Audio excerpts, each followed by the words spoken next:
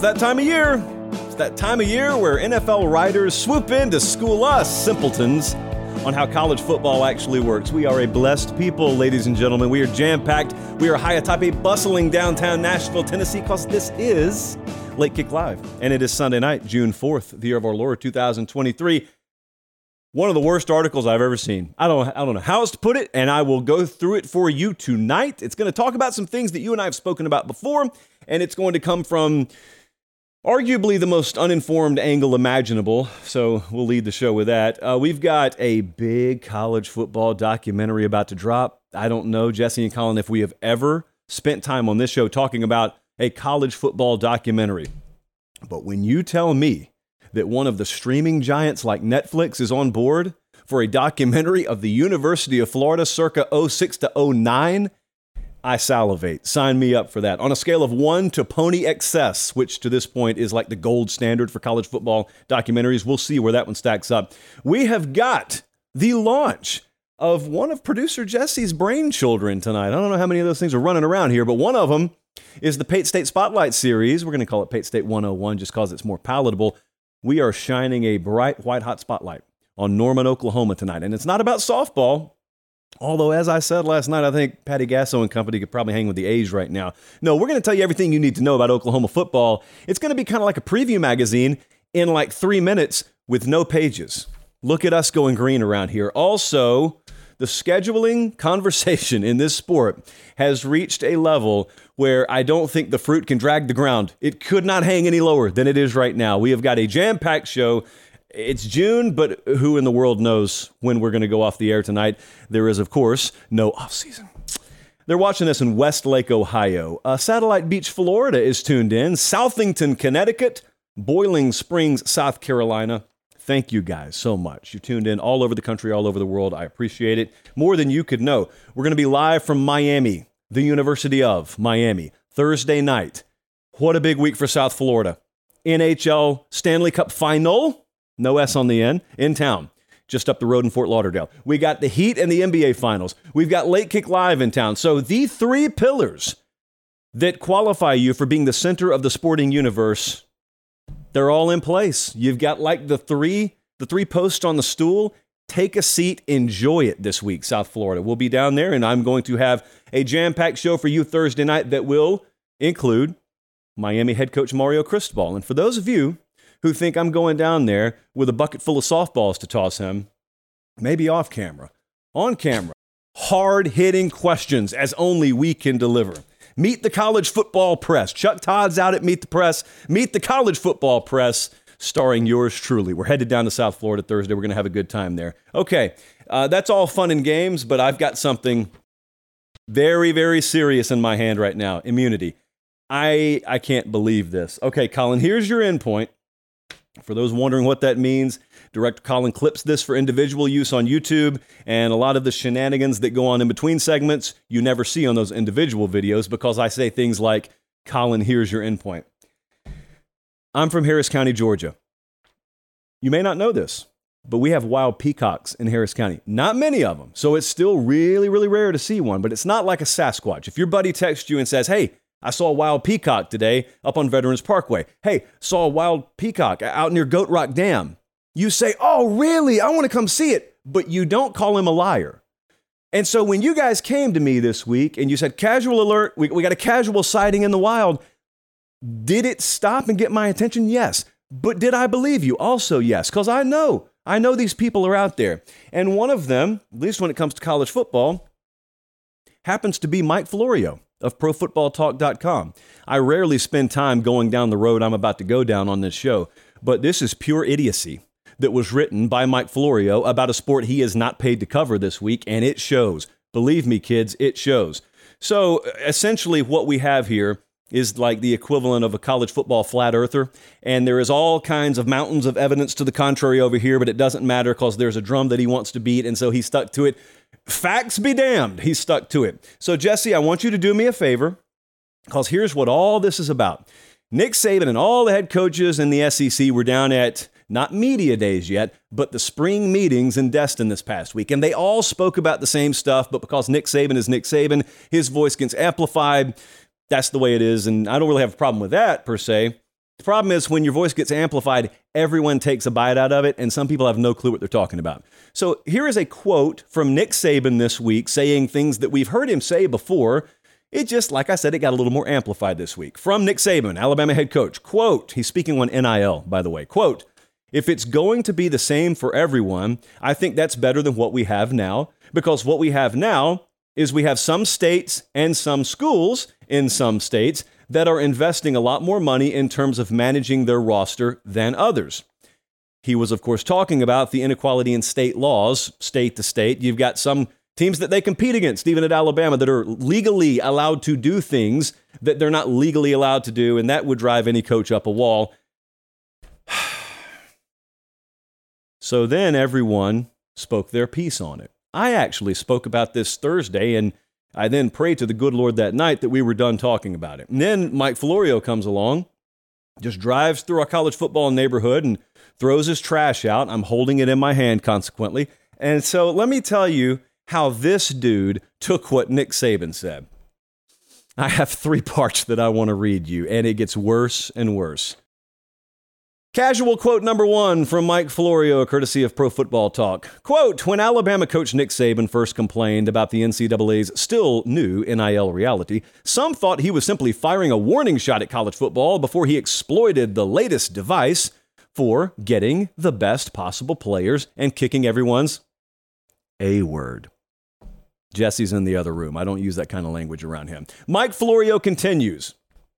He absolutely wasn't. He was scared about what NIL would do to his program, his goals, and his legacy. And, according to Mike Florio, he's still scared. Which leads me, investigative journalist JP, to follow up with the important pivotal question, how scared is Nick Saban? Well, we have some data.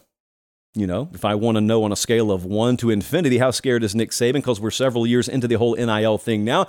We just had a recruiting cycle right smack dab in the middle of the NIL era. Nick Saban was so scared he went and signed the best class he's ever signed. Now, that's my opinion, but it's also right up there in terms of raw data and statistics with the highest rated class in the history of recruiting rankings. It was neck and neck with that A&M class of a season before. Alabama signed, of course, the number 1 class in the country. Many people who cover that program and some who just observe it like me think it's the best class he signed, period. And the thing about it is, this was right in front of Mike Florio's face. What wasn't in front of his face, because as you can't tell clearly enough, there wasn't an ounce of digging done before this piece was written, is Alabama didn't win a ton of bidding wars to put that class together anyway. Now, that's something you do have to have a little bit more insider knowledge to know, and I spoke as deeply as I could about this during the last recruiting cycle, not just about Alabama, but since we're talking about Saban here, I talked about it with Georgia, I talked about it with Ohio State, and consequently, Colin just showed you the recruiting rankings. All those teams are way up there. These are not teams winning bidding wars, because contrary to popular casual belief out there, the highest dollar figure is not what's attracting the best talent in the country. Sometimes it does. You're going to be able to find plenty of anecdotal examples to the contrary. But I am telling you, and you can believe me or not, but I've talked to actual kids involved in this, and I would highly advise you do the same if you can. Ask them what matters. Off the record, you get the camera out of their face, get the mic out of their face. They'll tell you. I'm talking about the ones with 4 and 5 stars next to their name. They'll tell you NIL does matter. Now, I do want at least a competitive financial offer. Be in the ballpark. But they also understand, because today's players never been more educated in the history of college football recruiting than they are, because there are so many different mechanisms out there with which they can educate themselves. There are camps, there are clinics, there are all kinds of symposiums. They'll also tell you, I got to make a 40-year decision, not a 4-year decision, not a 4-month decision. A lot of them know this. There's this big fear that all high school kids are stupid and they're ignorant and they're surrounded by ignorant people and they're being led down the wrong path. And I'm not telling you that doesn't happen. And I'm not telling you there aren't bad actors out there. But by and large, the ones who have 5 stars next to their name, we didn't find out about them their senior year. They've been highly rated since 10th grade. In other words, people in their sphere, including themselves, they've known where they're going. They've known where they're trending. They've known they're going to have offers from coast to coast since the time they were in 10th grade. And they've been treated that way. and therefore they've been given advice from every angle, and in many cases, thankfully, they've had some very, very wise counsel come in the room with them. And then you've also got colleges that do it the right way, who have educated them on the idea that it doesn't really matter if someone can drop 90 grand per year in front of you, whereas the next best offer is 55. That is a lot of money to a high school kid. You have generational wealth ability about yourself, and pretty much everyone else around you doesn't. And so what I'm trying to tell you in a long-winded way is Alabama just signed the number one class in the country. They didn't need the deepest pockets to do it. Georgia's right behind them. Georgia, I think, will probably sign the number one class in the country this year. They don't need the deepest pockets to do it. So it's terribly flawed logic, but he had just gotten started there. So Saban's so scared he went and signed the number one class in the country. We continue, or Mike Florio does. I just drag along here. Quote, Saban's desperation extends to suggesting the kind of dramatic change the NCAA has resisted for decades. Quote from Saban, I have no problem with players becoming employees. I mean, unionize it. Make it like the NFL. And then Mike Florio editorializes, unfortunately. Easy, big fella. The powers that be don't want the players to be employees. They don't want them to have to pay them. They definitely don't want a union. Now, to his credit, they're accurate. At least those words are accurate. He's right about that. Thing about it, though, is he just wasted a lot of breath he'll never get back trying to explain to you and I, Nick Saban's the one that's scared. And then Nick Saban walks up and says, hey, I've got a radical proposal. Let's unionize this. Let's just make players employees. And then Florio comes back and says, well, you can't do that, Coach Saban. Why can't I do that? The NCAA is scared. I know most of you already spot the flaw in that logic, but if you don't, if you were just kind of listening on autopilot, catch this. If you're the one suggesting the radical approach, and then someone else's rules or someone else's viewpoint based in fear is what's keeping you from that, you're probably not the one scared. That's at least been my observation. It's like Mimo always used to say, just because something doesn't make sense to you doesn't mean it doesn't make sense, JP. And with Mike Florio, I know a lot of this stuff doesn't make sense because he doesn't live here. He doesn't live in college football. But just because it doesn't make sense to Mike Florio doesn't mean it doesn't make sense. There's a lot that makes sense here if you'll just listen. And so, Saban suggests last week in Destin, hey, compared to what we have now, which is just a mess, why don't we just head down the road we all know we're going down anyway? Why don't we arrive at the destination we all think we're going to arrive at anyway? Like everyone in college football talks this way off the record. Everyone thinks we're headed towards employment. Everybody does. He's saying, why are we... Meemaw quote again, him hawing around. Why don't we just get there? Because in the meantime, hey, I may not have 15 years left on my career. I don't want the latter part of my tenure at Alabama to be in this quicksand of nothingness, because we all know where we're headed anyway. So he said, unionize it, employ the players.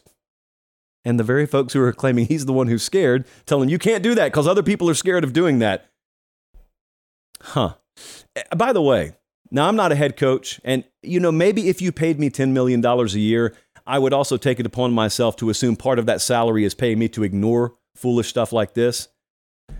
But can you imagine for a second, you've got 99 problems all ready to deal with, and then the NCAA just dumps a bucket of crap in your lap in the form of new transfer portal and NIL guidelines, and then they run away with the mop, so no one's left there to clean it up. You're there left to clean it up, and you yell, you just dumped this stuff all over me. And then there's this kid over in the corner who's never laced it up. He's never buckled a chin strap. He's never walked in an office with his nameplate on it a day in his life, and he's over there saying, what are you, scared?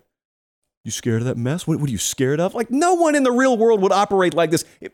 When I was a young JP, when I was a youth in West Central Georgia, one of the biggest stories that I remember early in my observation of sports was when Tanya Harding had the crowbar dude go after Nancy Kerrigan. Okay, so Nancy Kerrigan takes the shin to the crowbars, and there's the famous clip of her screaming in pain, as anyone does when they take a crowbar to the shins. Whomst amongst us hasn't been there. Mike Florio's the kind of dude who walks in and says, what, are you scared to figure skate tonight, Nancy? You scared? No. She is reacting appropriately and proportionately to what just got done to her. Nick Saban and other head coaches are reacting, in some cases publicly, in pretty much every other case behind the scenes, proportionately to what the NCAA just did to them. The NCAA a couple of years ago took the crowbar, right to the shins of head coaches. And because they make a lot of money, people like Mike Florio get to sit back and say, we'll deal with it. Like we said the other night, it does not matter if you're paid $5 or $5 billion. You're capable of 100% of what you're capable of. And logical points are logical points. No matter how much money you make, if you're making sense, you're making sense. You might think it's over. No, friends, it got even worse than that. Quote number 3. I cannot believe this is multiple pages deep. This sucks so bad. Here's... I'm not going to dignify this even with a response, but I do want you to know this was written by an esteemed, credentialed member of the NFL media. Quote, the situation eventually could force Saban to become a Tuscaloosa Judas, an old-fashioned TJ. If he can't whine the desired change into existence, really, would anyone be surprised if Saban eventually starts sniffing around one of those schools in one of those states where there's enough money to buy up all the best players and also to pay him even more than he's currently making? In case you weren't following, the suggestion there is, hey, maybe Nick Saban will leave Alabama in his 70s. 16 years in. Yeah, maybe he'll leave Alabama. So, of course, that's not going to happen. I won't waste your time even dignifying that. But let me ask you this, Mike Florio or anyone else. How much money do people really think it takes to put together a college football roster? Like operating in the world the Alabamas and Ohio States and USCs operate in. How much money do you really think it takes? This is not a bottomless pit. That's not the way this works. It's not like one of those air cash grab machines where it just looks like it's money forever. That's not the way this is working. Quite the opposite, actually. There's a lot more structuring in the NIL world going on. It's like when you talk about oceans and you talk about whether the Atlantic is the deepest or the Pacific is the deepest or the Indian Ocean is the deepest. My feet can't touch the bottom in any of them. They're all deep.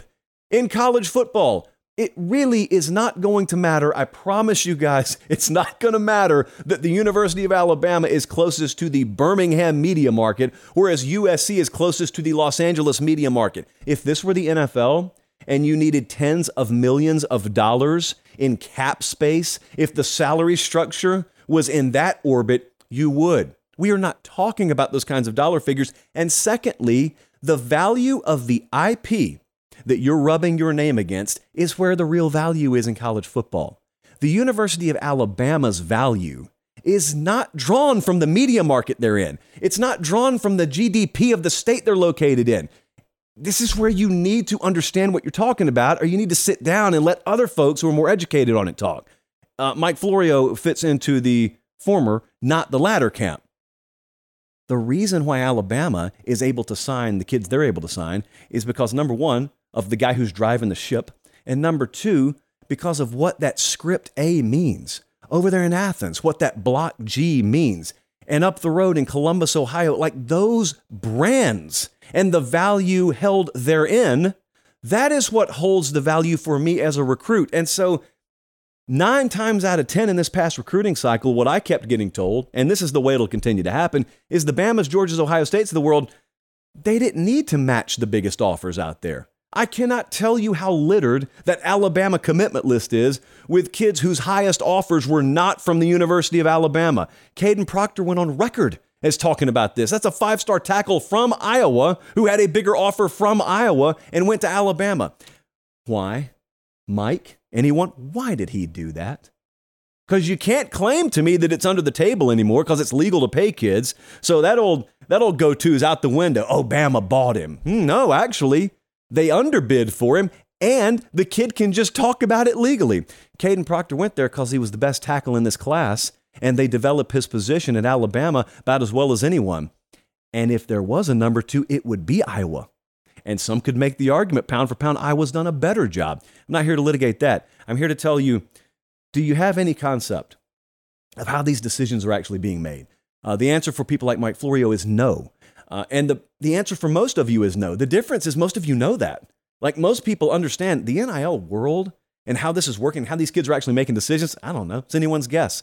Just find me on signing day. Let's see who signs who.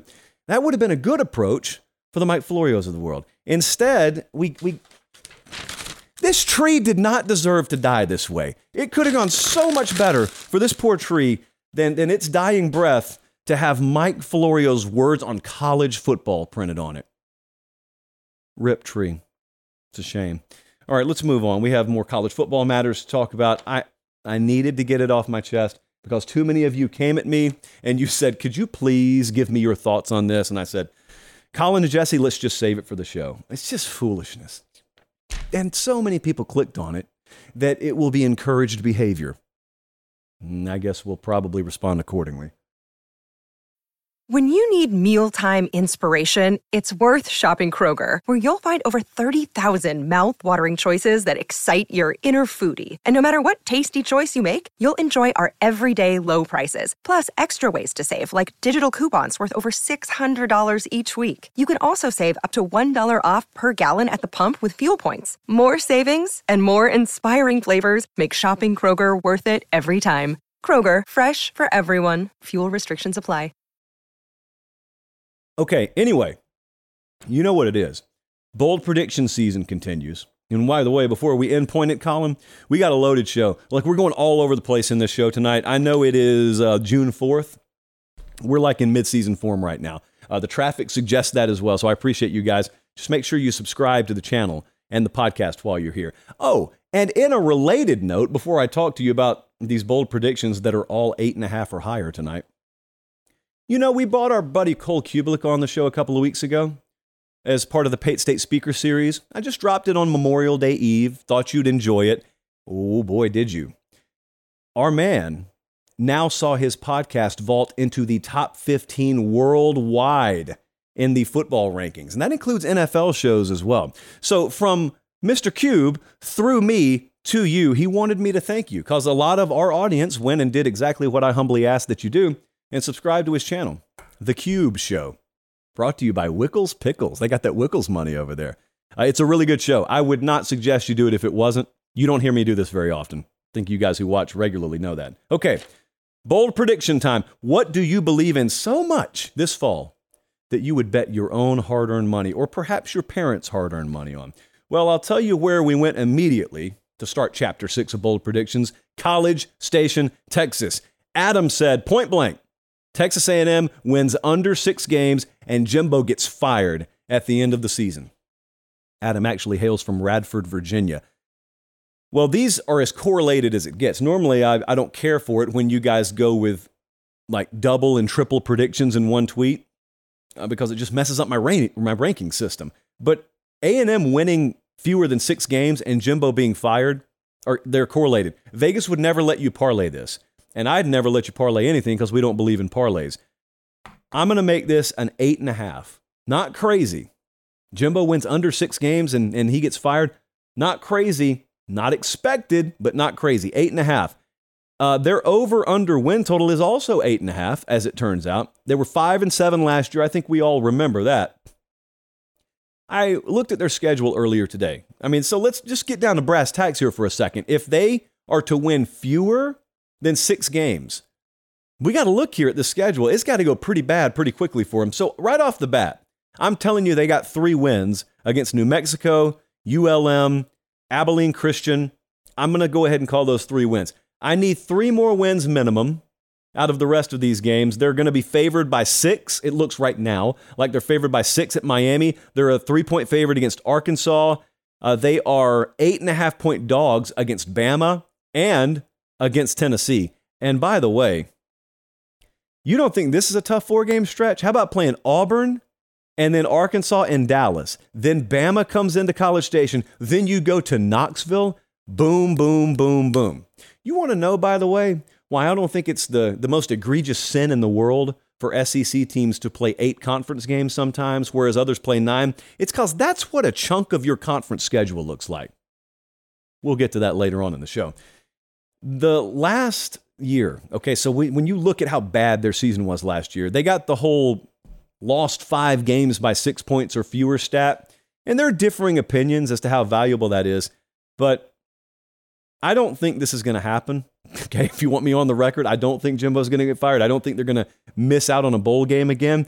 But the reason that I only made it an 8.5 on the boldness scale is because if you think about it, I have called Texas A&M the most potentially volatile program to watch this year, volatile team, because there's like so much variance in what could happen. It could either go really good or it could go really bad. And if I have to account for that possibility, the really bad possibility, I can't make this anything more than a 9 on the boldness scale. So even if I don't think it's going to happen, it's like, it's like you go to sleep and you let your buddy drive for 6 hours.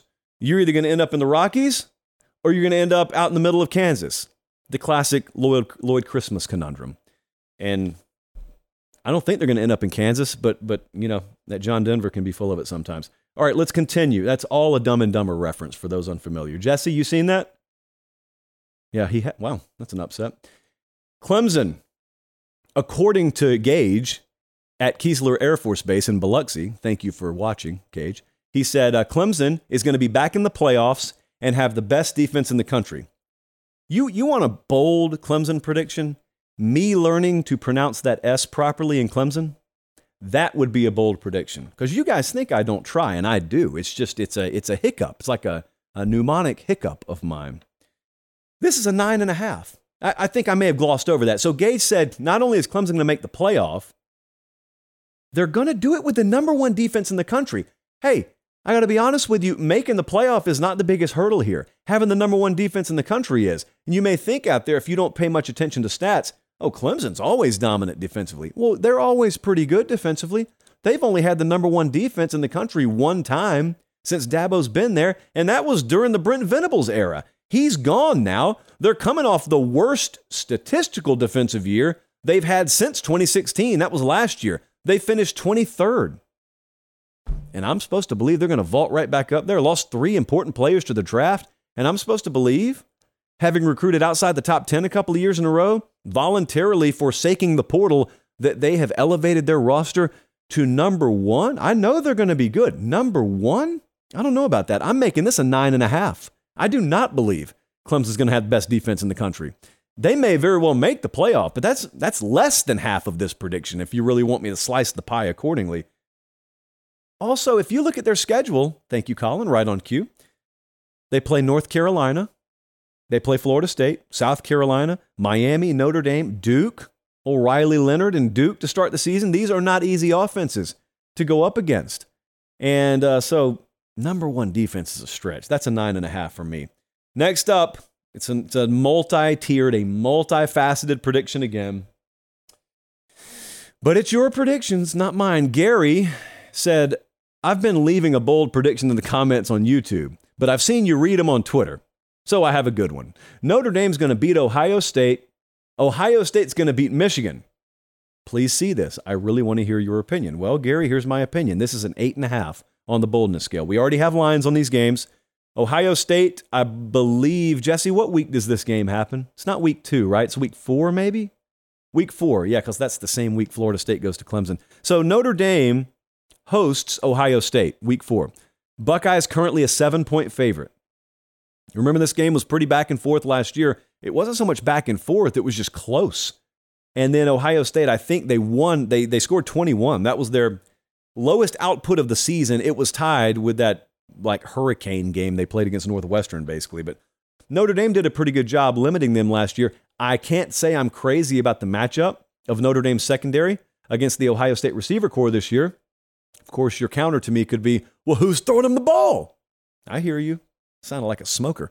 I hear you. Okay, that's only part 1. Part 2 is Ohio State then goes on the road and beats Michigan. So Buckeyes back against the wall. As our buddy J.C. Sherbert would say, they would be in the proverbial wounded animal mode had they already lost to Notre Dame. Now they're going into the big house. Remember, they're still undefeated in conference play in this scenario. But the playoff hopes are on the line here, most likely. They are, the Buckeyes, a current 2.5-point dog against Michigan. And that game is forever from now, so that could very well change. Just think about that, by the way. If Ohio State did lose in upset fashion to Notre Dame, because these are the 2 games on their schedule everyone's circling, and if they lose that first one, such drama, such a tightrope walk for the rest of the year for Ryan Day, his coaching staff, that team. It could actually serve them well. We've seen that happen many times before.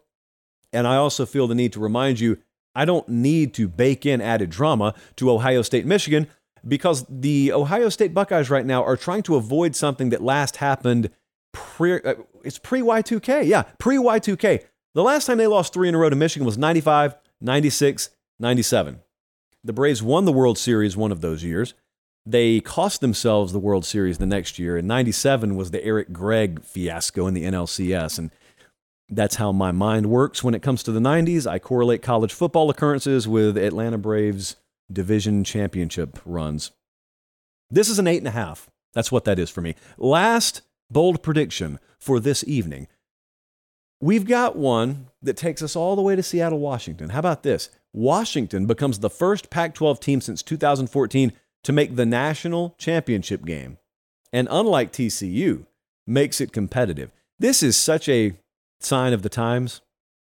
And I'm not trying to hate on Washington. Really good team.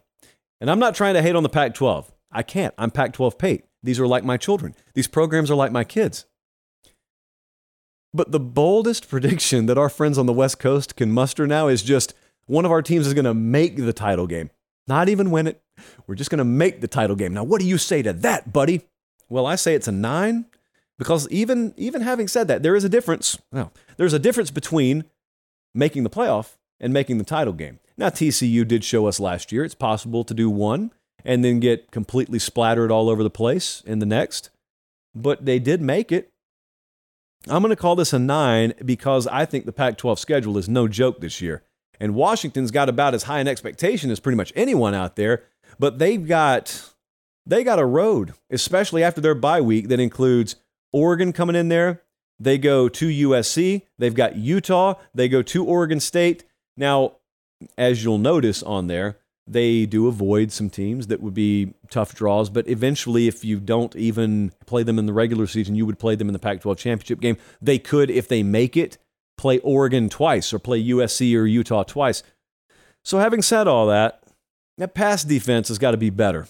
You know, you remember Michael Penix, and I'd be very, very curious, by the way, who they may have a quarterback advantage over in some of these hypothetical matchups in the semis, but their pass defense was 100th in the country last year. That's got to get better. I'm going to make that a 9. It's tough to make the national championship game. I'm going to make that a 9. Boy, do I have some video for you coming up momentarily. And you may think it's coming after the Academy ad read. No, it's actually going to be a caboose on the Academy ad read.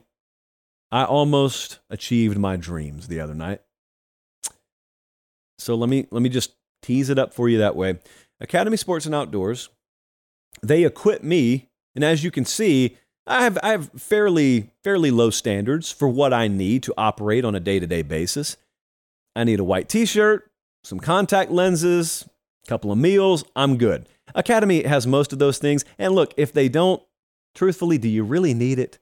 Do you really need it? Food and water, yeah, I would argue yes, but other than that, they've got Big League Chew, so there's your dessert. Academy Sports and Outdoors has had our back for years now. Colin, we can say that. Yeah, for years now, because it's in the plural. It's more than one. And we appreciate them right on cue. There's the nightly text from Cole Kubelik while I'm on the air. Just with friends like Cole Kubelik, man, there's very much a lack of a need for enemies. So Academy Sports and Outdoors got your back. But also, as I have come to find out, a lot of you, it seems like, are going to the store just so you can send me your receipts. And I'm fine with it because, as I've told you, I forward them right on to Academy. Academy.com, they've got you set if you can't get there in person. So here was my situation. In a classic practice what you preach scenario, I was sitting here in January, and I knew that Church League softball season was coming up. So I went and got some pants from Academy.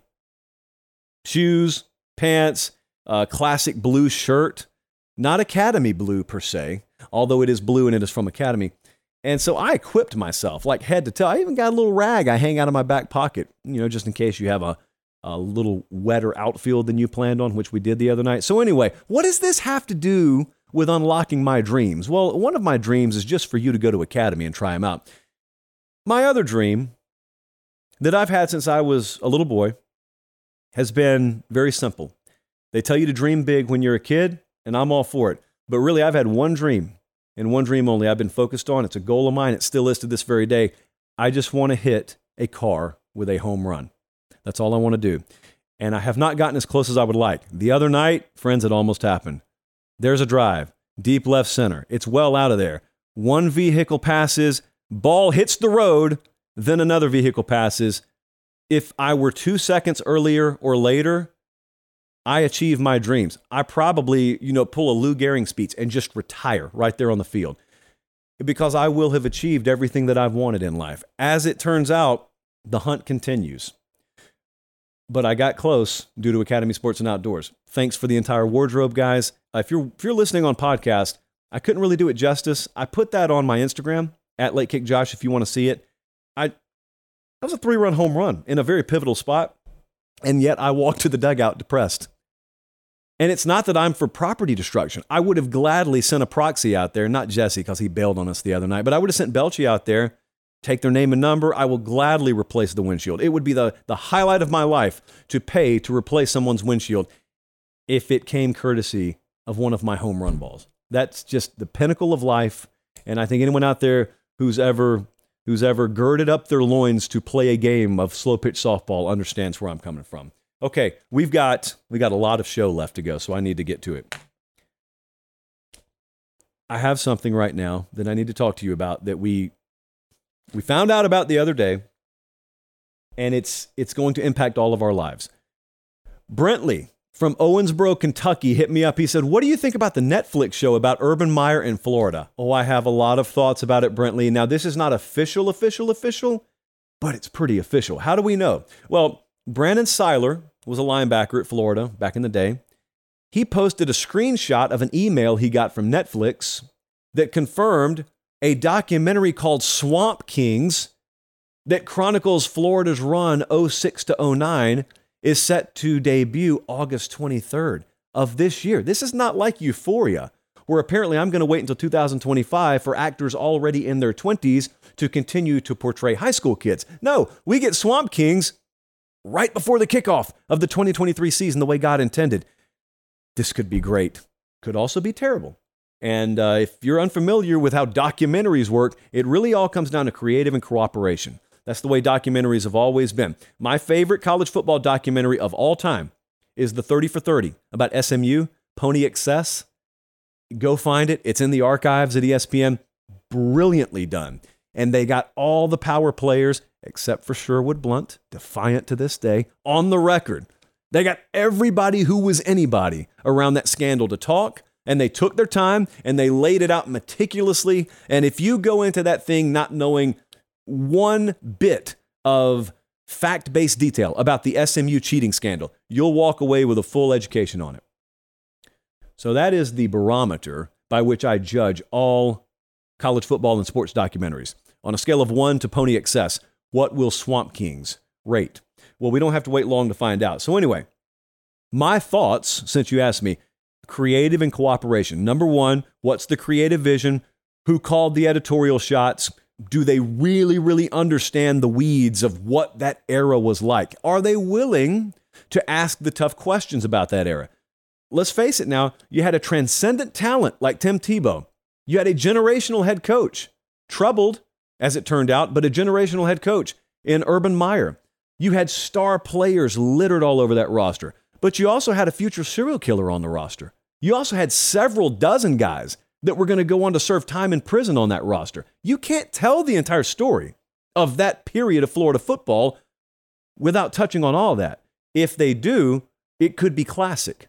And also, cooperation. We don't know who they got to sit down to be interviewed for this. Are we going to hear from Urban Meyer? Are we going to hear from Tim Tebow?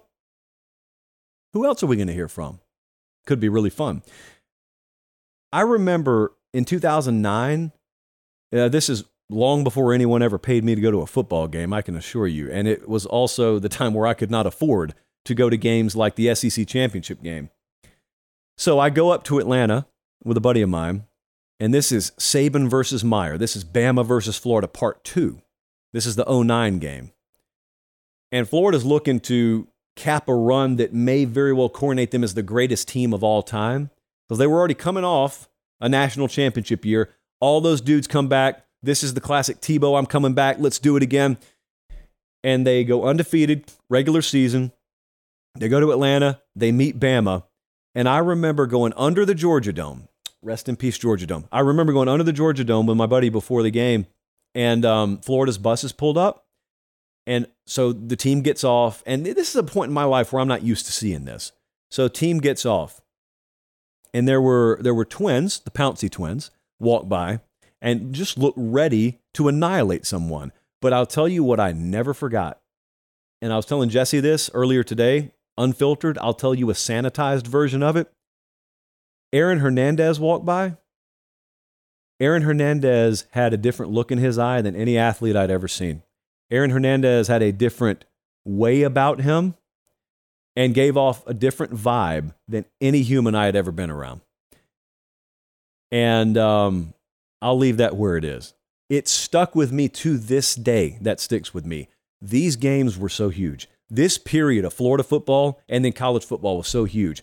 I think it may be accurate to say that if you were to go back and you were to just chart like the lineage of college football, if you want to look for peaks in the sport, if you want to look for moments where the sport has never felt bigger, those games between Bama and Florida, they weren't even national title games. Those were bigger than the national title both years. Both years they were 1 versus 2. It's Saban versus Meyer. It's Urban Meyer being the king of the SEC after everyone doubted him when he got hired. And if you don't believe me, go down south and ask some people who are man enough to be honest with you what they thought when this dude from Utah got hired to come into the big bad SEC. And they'll tell you they laughed at it. And they thought that Mickey Mouse conference he's in out there, some of those offensive tricks, that smoke and mirror offense he runs out there, it's not going to work in the SEC. He completely redefined offensive football in the SEC. He came in and out-recruited everyone. He redefined the standard of what it was to recruit in the SEC. He wasn't from here. He had never been here. He has got a death grip on the SEC. Saban comes to Bama. 2 years in, he gets his first shot at him. They lead in Atlanta going into the fourth quarter. Tim Tebow does what he does. Florida wins 31-20. And the entire 2009 season, I'll never forget it. It's like everybody views it as a formality. And in reality, both of them are having a dogfight to get back to Atlanta, but everyone is building up like it's a prize fight. They're promoting it. Week 5, week 6, week 7, like it's already scheduled. And they both get to Atlanta undefeated. That moment, going into that 2009 SEC championship game, that's as big as college football has ever felt to me. That's pre-playoff. That is in a world where even though you're both spotless and you're both 1 versus 2, there's no safety net because you've got a 2-team playoff. It's the BCS era. Number 1's going to play number 2. And so they know loser's going home. That felt like the national championship game. It was, you had to be there. I guess you had to be there. So, is that the story this documentary is going to tell? We will see. It is due out in a little over 2 months. Swamp Kings on Netflix. Maybe we'll do a watch along. Let's do some spotlight. Let's go to school for a second. Here's what I'm going to do over the next, call it a month, month and a half, maybe a little bit longer. It is preview magazine season after all. And I encourage you guys, patronize the magazines. I hear some are a little bit thinner this year than they have been in the past. I don't know what controls that. But anyway, go buy them. I don't care if you treat it as the Bible or as like a college football farmer's almanac for yourself. Go buy them. Keep the industry afloat. But also what we're going to do on our show is I'm going to kind of do like a page-by-page version. And none of these are going to last too long. But I want to give you, the listener or viewer of Late Kick, if this is your only stop for college football, I want to give you a pretty good view of some of these teams. So maybe you don't feel like you have to go to 37 other places, although I encourage you to go there. But if you don't, that's your prerogative. Oklahoma, Pate State 101. What do you need to know about Oklahoma coming into this year? I got 3 questions for them. The first is, how much defensive improvement is it fair for me to expect? They were bad last year. Outside of just the record slapping you in the face and them barely making a bowl game in year 1 under Brent Venables, their defensive play left a lot to be desired. Almost in a strange way, they were so bad defensively, it was comforting. And that sounds crazy. What I mean is, if they were just kind of bad, you may look at it and say, oh, maybe Brent Venables was just a little overrated. They were actually so bad defensively, It's almost like you look at it and say, oh, something was clearly wrong. It's if you're watching a NASCAR race and a car is 3 miles an hour off the pace, that's bad. If they're 30 miles an hour off the pace, you're almost less worried because you just know something mechanically is wrong and you'll fix it and you'll be better next week. They were 99th in points per game. They were 122nd in yards given up per game. There is newness everywhere on this team. They portaled, and they portaled hard. Linebacker, defensive line, we're going to talk about that in a second. So if they're bad again this year, it will not be because they did not retool. They got a bunch of dudes. Peyton Bowen coming in there playing as a freshman probably. So they'll be different. They'll be new. They'll be more skilled defensively. I think it'll translate. My question is, what is fair to expect from them? Question number two. Is there a wide receiver one on this roster? Because they lost Marvin Mims. That was the only 1,000-yard pass catcher they had last year. Lost a couple of more of their top leading pass catchers, but they really only had one that stood out statistically, and he went in the second round of the NFL draft. So, Drake Stoops, he's on the roster. Jalil Farouk, he's there. Andrell Anthony, they added him. Also, Jaden Gibson, they expect a lot out of him, but this is largely an unproven crop of players. Dylan Gabriel there to throw you the ball. Jackson Arnold waiting in the wings. So you are not going to be hurting at quarterback. It's just, how many pass catchers there can I depend on? And is there a true wide receiver one in that room? That's what God created fall camp for. Question number 3. Who's right about Brent Venables? Strangely, although he's just 1 year into his tenure, there doesn't seem to be a lot of indifference on Brent Venables. There are people who believe in him, and there are people who have totally sold their stock on him. And there are not a lot of people where I am, which is just kind of in between. I don't think I have enough information on him yet. And there is a lot of wisdom sometimes in just taking a wait-and-see approach. It's really weird, though, because most of the time, people will just give you benefit of the doubt for a little while. There was kind of a more knee-jerk reaction to Brent Venables. I was, ironically, worried about talent acquisition. When he came to Oklahoma, some of you will remember me saying this. I was saying, I don't doubt that he can coach football. I don't doubt he'll put a good staff together. Will they be able to attack Texas? Will they be able to attack this new thing at the time called the transfer portal? Number 4 and number 8 last year in those two rankings. Number 4 and number 9 this year in those two rankings. So they've been top 10 both of his years in recruiting and in portal rankings. I can find ways to reasonably explain away all of the bad stuff last year. Whether I'm right or wrong, as history will show us, or as the future will show us, I can at least explain it away. Talent acquisition at least is not going to be a problem for them. So if they fail, if the people who doubt Brent Venables are right, they're going to be right solely because he can't coach. They're not going to be right, and this is one fear that's been alleviated, they're not going to be right because it turned out he couldn't go get the players. The best position group on this team, I could have said linebacker. I could have said safety. I actually went the pretty easy route. I went quarterback. Dylan Gabriel's there, and last year when he went down, 49-0 against Texas was the result. This year, you actually have one of the best quarterbacks out of last year's cycle in the room in Jackson Arnold.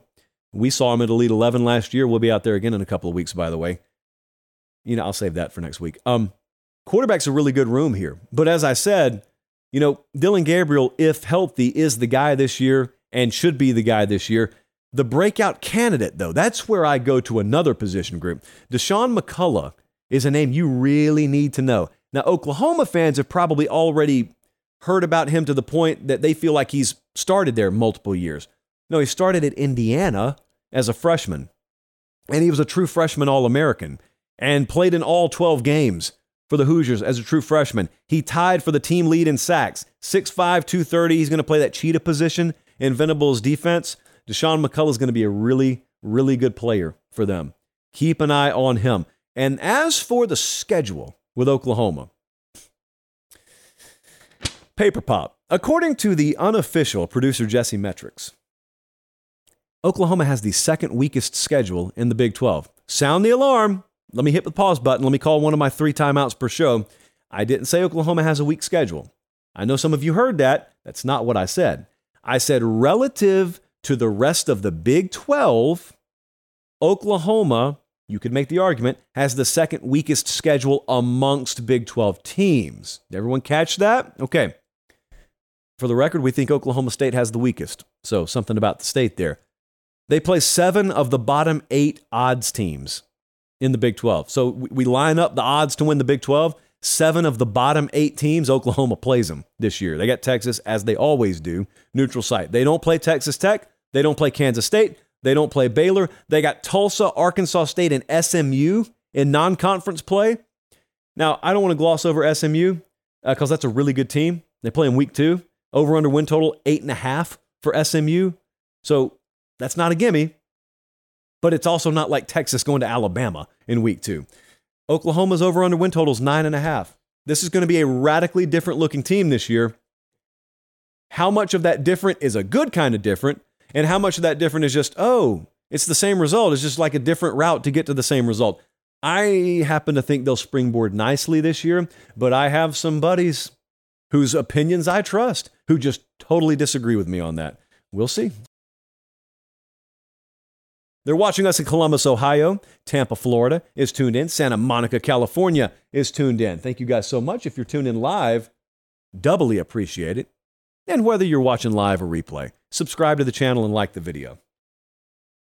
We have a tweet, don't we, Colin? Yeah, let's show this tweet to tee this next segment up. And let me take a sip from the chalice beforehand. A lot of questionable liquid in the chalice tonight. A lot of questionable liquid. I was about to ask myself on air, how should I explain this? I don't have to explain it. Reed does for me. Reed from Decatur, Georgia. Reed said, I don't get why you wouldn't support all leagues playing the same number of conference games instead of being okay with the SEC hiding from competition and playing 8. Look, I've listened to this for the better part of a week.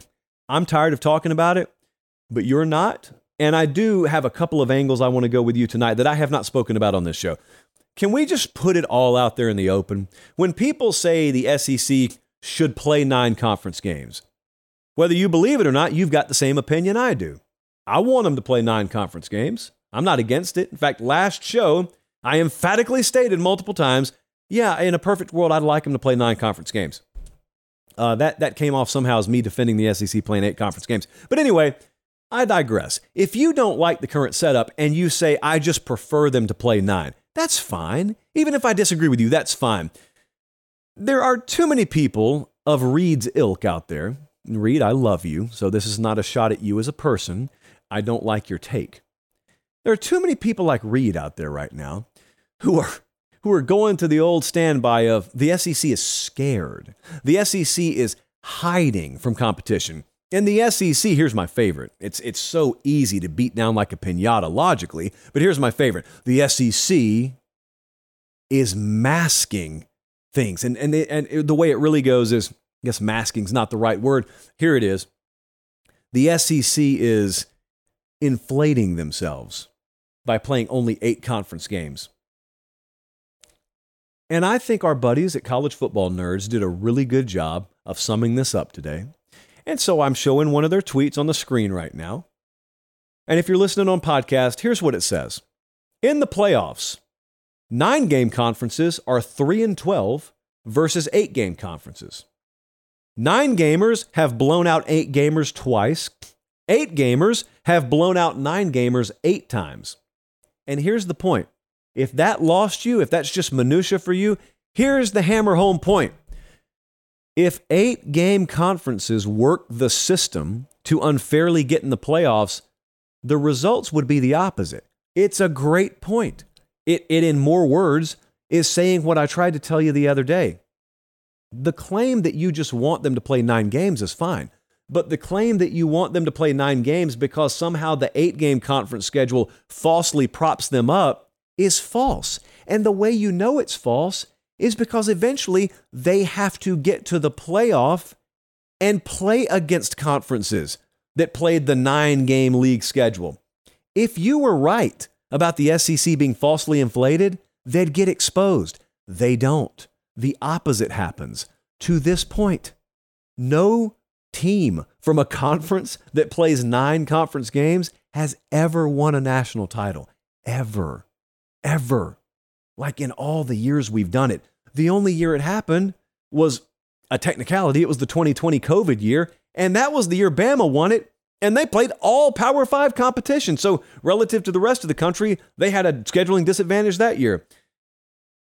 There's this other part of the argument where 8 games doesn't make sense.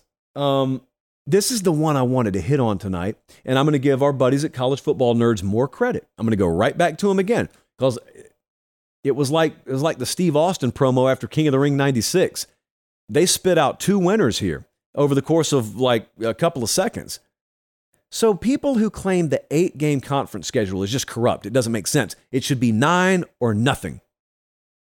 I actually don't agree with that. If you ask me my perfect world, I agree with our buddies at CFB Nerds. Listen to this. Think about it before you just start screaming at your phone. Think about this for a second.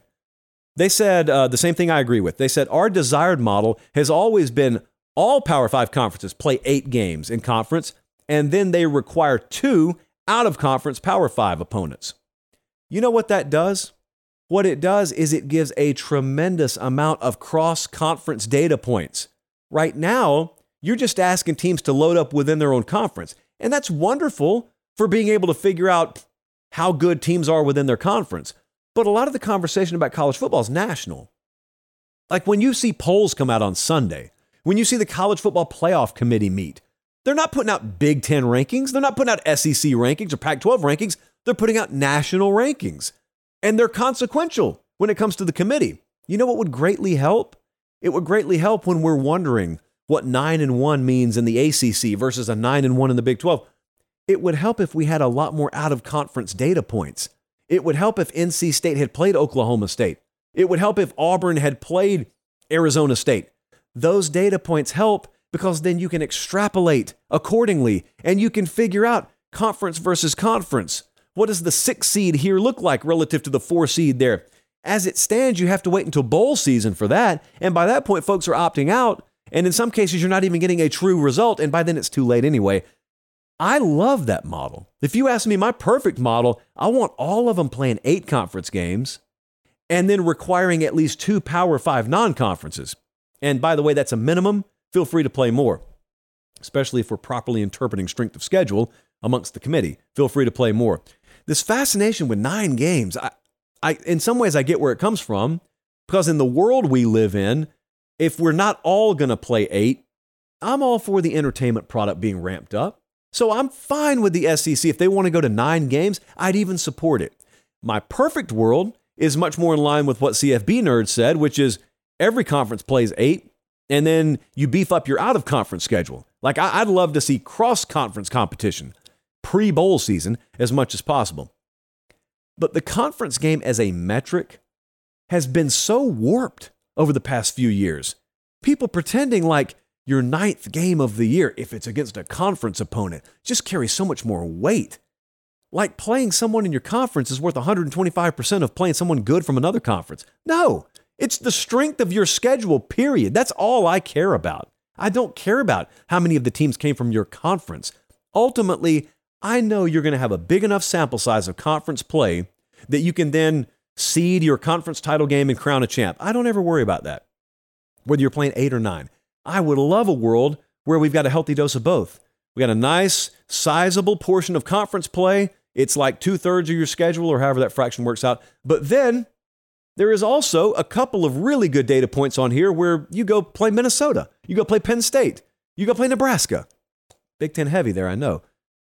That's where I stand on that. So in conclusion, I don't know that it does me any good to say this over and over again.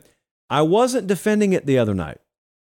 I led the segment and concluded the segment by saying, I don't like the decision. I want them to play 9 conference games if this is the world we're going to live in. But I also said, I do understand the realism of the moment instead of the idealism of the moment. And I get the reasons.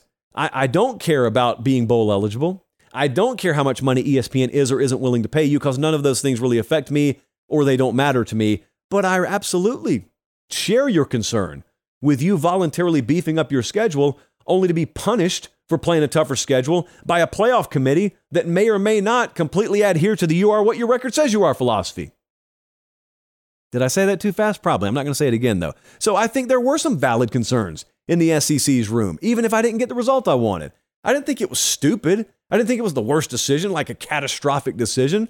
It was a decision, and it's temporary, and in 2030, you won't be worried about it. Okay, I want to close tonight with sharing some names with you that I think it's in your best interest to know, because over these next 2 months, I think you all know how summer shakes out. Around here, summer looks like this. Everyone else goes on vacation, and we just continue to grind. But also, because of that, we put ourselves that much further ahead come August, and then especially September. And I know many of you, and I know the warehouses you work in, and I know the routes you drive, and I know the office cubicles you sit in, and I know what you talk about any time that you're given that's called free time. I know what you're talking about. You're with your buddies, and you're talking about college football, and one of the most precious things that you can hold is the upper hand in those conversations by knowing things your buddies don't know. And humbly, that's what I'm here to provide you. I thought Chris Hummer did a really good job on 247sports.com the other day of providing some sleeper under-the-radar names in the portal, and I said, that's a good idea, Hummer. I think I'll take it. Tanner Mordecai, starting quarterback this year for Wisconsin, by way of SMU, that's an under-the-radar portal player you need to know about. This guy's going to play a big role in determining the outcome of the Big Ten West this year. Ohio State has to go there, I think, as well. He was the 8th rated transfer quarterback, so he's not exactly up there with Sam Hartman in terms of profile. But back-to-back years at SMU, he threw for over 3,500 yards and had over 30 touchdowns. He's not green. He's not a depth chart casualty from somewhere else. He's played. And he's played a lot. And he's 6'3", 214. You got the Phil Longo offense up there. They are going to ask him to throw it around a lot. It would not shock me with the way they're going to use him if he didn't challenge for those 3,535 total touchdown type numbers again this upcoming year. And by the way, what a shock to the senses that would be if Wisconsin did that. Your buddies right now expect more ground and pound from Wisconsin. But you know better, don't you? Next up, from right here in our backyard, there was a running back at Vanderbilt named Ray Davis. Could just as easily have been a session percussion musician down on Music Row as he could a running back with that kind of name. But Ray Davis ran the ball very well for Vandy last year, 29 receptions as well, to go on top of 1,000 yards rushing. He headed to Kentucky, just up I-65, a good ways. He headed to Kentucky. Kentucky lost Chris Rodriguez, so they needed help. They got him. They got another kid from NC State. They added Devin Leary, and they added a bunch of offensive line help, which was their problem last year. Could be a good offense. New offensive coordinator as well. Kind of new, although he's been there before. So sneaky good offense there. Ray Davis, 5'10", 216, ranked 125th overall, number 11 running back in the portal class. I think he'll perform a little bit more admirably than those numbers would suggest. Next, I want to take you to Nebraska. We had a kid at Virginia. His name was Billy Kemp, the 4th. And 2021 was really his pop year. Virginia, he had 74 receptions, 725 yards, 6 touchdowns. He's 5'9", 180. He has not been a household name, even in the ACC. And Virginia was horrific last year in every facet, so he didn't shine last year. There is some thought around the Nebraska program that kid could end up being their number 1 receiver this year, and it is also thought around the Nebraska program that if you want to talk about synergy, if you want to talk about puzzle pieces meshing together, Jeff Sims at quarterback by way of Georgia Tech, and then Billy Kemp by way of Virginia could be a really good 1-2 pairing there. And then lastly, but certainly not least around here, our guy at the University of Arkansas, Var'Keyes Gums. He was committed. He was uncommitted, then he committed again. Tight end, 6'3", 230, North Texas single-season records for receptions and yards for a tight end. That's what he did last year. He was all-conference as a true freshman. If you go and Google this kid's name, our videos pop up. That's how much we've talked about him. That's how much on the Var'Keyes Gums train we have been. So we are riding or dying with him. And to a certain extent, Arkansas's offense is kind of going to be willing to do that this year. Arkansas, my my proclivity for leaning a little bit more towards Fayetteville. That's naturally how my posture is right now, actually. That's the Northwest over there. I think that he could be an integral part, just a fascinating piece to that offense, and therefore a fascinating offensive piece in the SEC West in general. It's going to be the same for Arkansas this year. They're going to be in a lot of close games. They do not have as tough a schedule as they did last year. I think they're perfectly happy with no one talking about that. And so I won't yet. But it's a long summer, and I cannot promise anything, except that if he's healthy, Varkees Gums is going to be a very, very important part of that offensive attack. Okay. We're going to be live from Miami Thursday. We will have normalcy this week, at least in terms of our work rate. We're going to put out a Late Kick Extra podcast on Tuesday.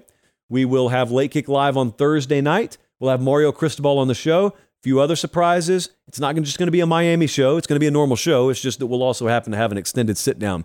As I've told you before, if we take time to go on the road, we're not producing a cookie-cutter interview. We're not doing little ping-pong ball Q&As. Hey, you fit so well at Miami. Tell me why. It's not the kind of talk that we're going to have. We've had Mario on the show a few times, so some stuff you want to hear, you'll hear it Thursday, at least if I am halfway decent at doing my job. And I look forward to you guys tuning in. Big week in South Florida. Hopefully we can find parking down there. Big week. I appreciate you guys so much. Make sure you're subscribed everywhere that you get this show. Subscribing is the key to the game, and it's what helps us the most. Thank you so much. For Director Colin, for Producer Jesse, I'm Josh Pate. Take care. Have a great start to your week, and God bless.